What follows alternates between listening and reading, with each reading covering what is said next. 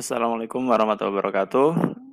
Halo, ketemu lagi sama saya Bagas Rais Rabbani di podcast Muslim Level Up. Semoga teman-teman sehat ya, insyaallah, semoga semuanya dimudahkan segala urusannya. Saya mau sharing sedikit nih, 2021 udah mau selesai ya kan. Biasanya mungkin di awal 2021 kita punya resolusi atau pengen pencapaian gitulah ya.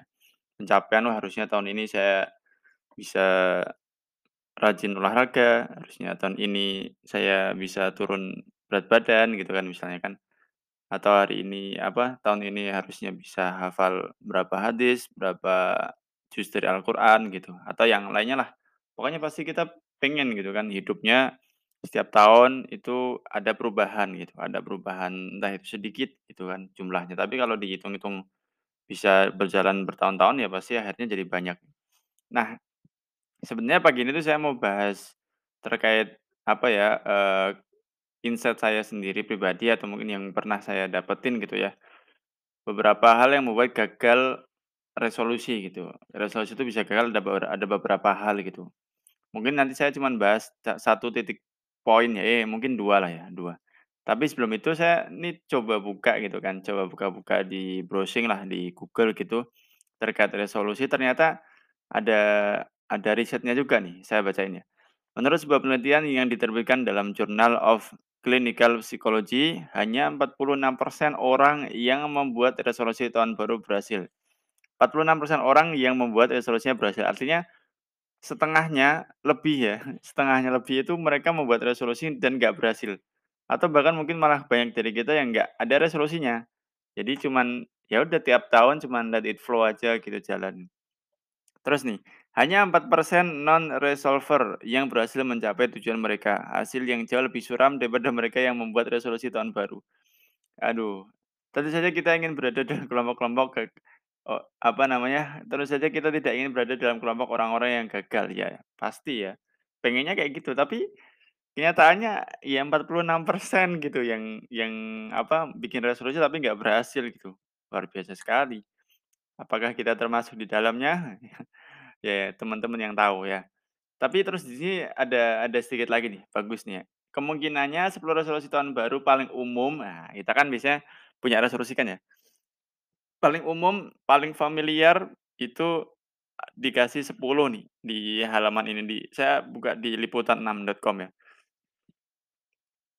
Dan ini kutipan ini diambil dari, laman GoSkill ya di tahun 2020 ya walaupun 2020 tapi mungkin masih relatable ya.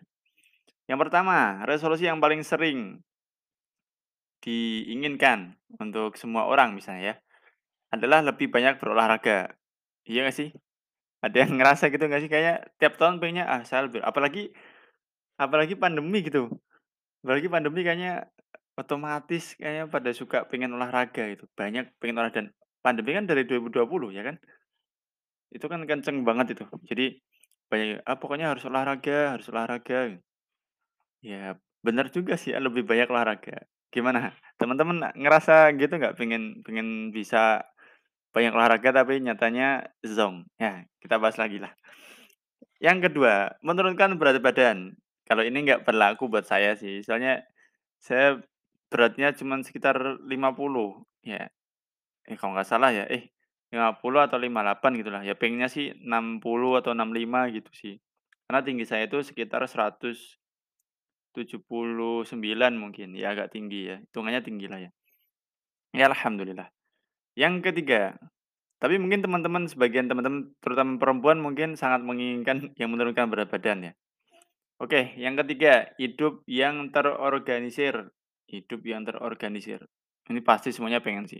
Terorganisir itu artinya apa ya, tertata gitu hidupnya. Hari ini harusnya seperti ini, besok kayak gini, jam sekian harusnya buat untuk belajar. Itu kan organisir lah, kurang lebih kayak gitu. Yang keempat, pelajari keterampilan atau hobi baru. Nah, apalagi 2020 ya kan, ketika banyak yang di-PHK, kan pasti pada pengen skill baru kan, "Aduh, saya nggak bisa kerja di sini, saya harus punya skill baru." Akhirnya di awal 2020 itu rame banget e-course online ya kan, awal-awal itu. Saya sempat bikin sih e-course, kelas Photoshop itu dan trafiknya lumayan, sampai ya kurang lebih 2021 awal itu masih lumayan. Sekarang udah terlalu banyak dan akhirnya sekarang juga udah mulai berkurang ya pandeminya, jadi udah mulai berkurang juga sih yang ekors-ekors kayak gitu. Ya biasalah latah dan kita memang harus ngikutin market ya, terutama teman-teman yang berjalan di bidang bisnis. Jadi emang bener sih ya, banyak keterampilan dan hobi baru yang ingin dicapai setiap tahunnya, pasti. Yang kelima, menjalani hidup dengan penuh sukacita. Ini umum lah ya, menjalani hidup yang penuh sukacita ya semuanya juga pengen. Kita skip aja lah. Yang keenam, hemat lebih banyak uang atau habiskan lebih sedikit uang. Wah, relatable banget gak sih? Ya kan? Apalagi kalau kita sangkutin ke pandemi, ya memang sangat-sangat ini ya, sangat-sangat relatable ya. Kita pengen pengeluarannya kan sedikit gitu, pengeluarannya sedikit pengennya, apalagi pemasukannya juga sedikit. Jadi harus mau nggak mau ya pengeluarannya harus sedikit.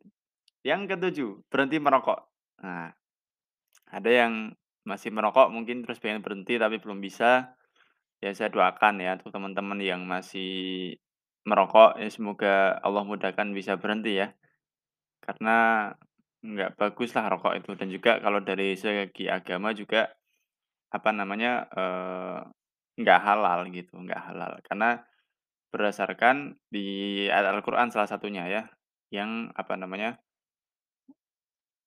jangan kalian membunuh apa namanya, jangan kalian bunuh diri sendiri. Wa ahsinu innallaha yuhibbul muhsinin. Dan apa namanya, berbuat baiklah untuk diri kalian sendiri, sesungguhnya Allah juga apa, menyukai orang-orang yang berbuat baik. Nah, di Al-Baqarah tuh ayat berapa saya lupa. Jadi, kenapa rokok itu nggak boleh, karena itu menyakiti diri sendiri, sama kayak orang bunuh diri, gitu. Padahal kan sudah ada tulisannya juga kan ya, rokok membunuhmu. Jadi, Islam itu baiknya luar biasa gitu. Kalau kita, apa namanya, mau coba bunuh diri, itu nggak boleh gitu, termasuk hal-hal yang sangat-sangat tidak boleh gitu. Masya Allah ya. Itu sedikit ya, tapi overall kalau teman-teman yang masih ada yang masih merokok, ya saya doakan bisa berhenti. Dan kayaknya saya juga yakin teman-teman yang rokok itu tahu kalau itu nggak baik, ya kan? Terutama buat kantong juga, ya kan? Oke, lanjut. Saya bahas sedikit ya, tadi seputar merokok. Yang kedelapan, habiskan lebih banyak waktu dengan keluarga dan teman. Ya, ini terutama orang-orang yang ngerantau tuh pasti pengen banget gitu kan, eee, dekat sama keluarga, sama teman. Terus bisa sharing-sharing gitu, misalnya kalau zaman sekolah, zaman masih SD itu kan paling habis maghrib itu kan biasanya keluarga ada di rumah semua pada makan atau sambil nonton TV gitu kan ya. Ya itu kan momen-momen yang sangat sangat susah ketika kita udah mulai dewasa. Tapi salah satu hikmah adanya pandemi ya ini ya, kita banyak dari kita yang bisa pulang, yang akhirnya bisa ketemu sama keluarga, nggak kemana mana gitu kan. Ya walaupun ada sebagian yang malah justru nggak bisa kemana mana ya.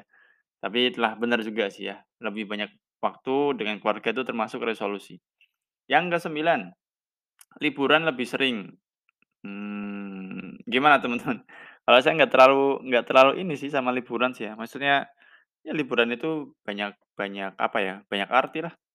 Kalau misalnya alhamdulillah saya suka baca buku gitu dah, dengan izin Allah, ya membaca buku di tempat yang nyaman, misalnya deket-deket sini, deket-deket rumah. Dengan jarak misalnya 10 kilo dari rumah atau 5 kilo, nyari kafe yang instagramable banget misalnya, terus terus apa namanya, minimalis, nggak banyak hal, terus ada tambahan pohon-pohon gitu kan, sejuk gitu kan, itu juga sudah termasuk liburan buat saya gitu. Tapi nggak tahu kalau teman-teman ya gimana? Karena definisi liburan ini macam-macam ya, anak SMP, SD, sekolah bisa pulang ke rumah terus main PS itu udah liburan, ya. Oke, yang ke-10, membaca lebih banyak. Ah, ini resolusi yang sangat sangat sangat sangat, bagus ya, membaca lebih banyak. Membaca, ya membaca apa aja ya, terutama ya kalau kita muslim membaca Al-Qur'an. Itu harus termasuk di resolusi kita gitu. Selain selain resolusi yang sikapnya untuk apa ya, jasmani gitu ya, kita juga harus punya resolusi untuk sikapnya rohani. Wah, keren banget sih ini. Jadi 10 ya, 10 resolusi yang sering di dilazimkan, paling lazim dalam setiap tahunnya untuk teman-teman gitu ya.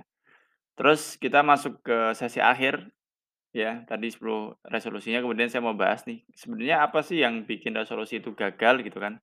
Saya mau bahas ada 2 hal sih ya. Yang pertama itu karena kita terlalu fokus dengan hasil, tapi kita lupa untuk proses menuju hasil, itu yang pertama. Misalnya gini deh ya, kayak tadi deh yang kita udah baca gitu kan, pengen menurunkan berat badan gitu. Itu hasilnya, tapi sebenarnya yang harus kita pikirkan adalah gimana caranya kita bisa menurunkan berat badan.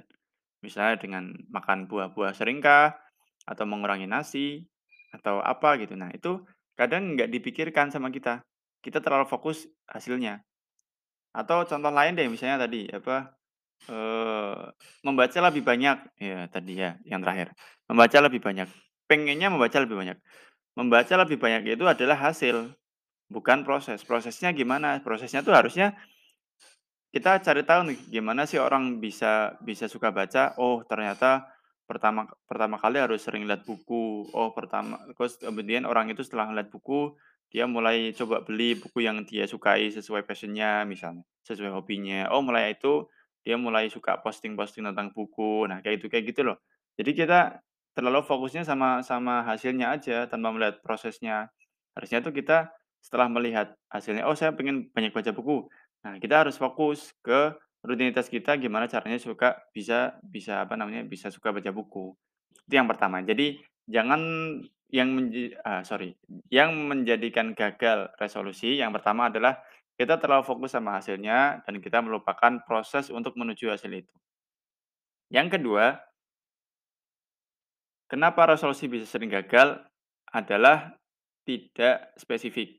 Maksudnya tidak spesifik gimana? Gini nih, misalnya nih, apa ya, tadi ya yang kita udah bahas gitu ya. Menurunkan berat badan, yang mau diturunkan tuh berapa kilo, ya kan? Berapa kilo, apa namanya, ya berapa kilo ya, misalnya berat badannya 60, saya mau turun nih, ya turunnya tuh berapa kilo. Kalau cuman mau turun itu masih random, masih umum. Nah ini yang jadi apa namanya, jadi men-trigger otak kita gitu ya, akhirnya nggak bisa mendetailkan itu. Berhenti merokok, kapan mau berhenti merokok? Kalau cuman kata-kata cuman berhenti merokok ya tahun depan, tahun besok masih bisa dipakai. Ya, membaca lebih sering, ya sering itu konotasinya berapa sehari, sebulan tuh berapa buku, setahun berapa buku. Nah, hal-hal seperti itu tuh kita harus detailkan. Ini yang kedua ya, resolusi gagal, yang kedua karena kita tidak bisa mendetilkan tujuan kita, ya, hasil kita. Terus harusnya gimana Mas Bagas? Harusnya itu misalnya nih, membaca lebih banyak buku itu diganti dengan setahun saya mau baca buku 12. Berarti setiap bulan saya harus selesai berarti setiap bulan saya harus selesai satu buku.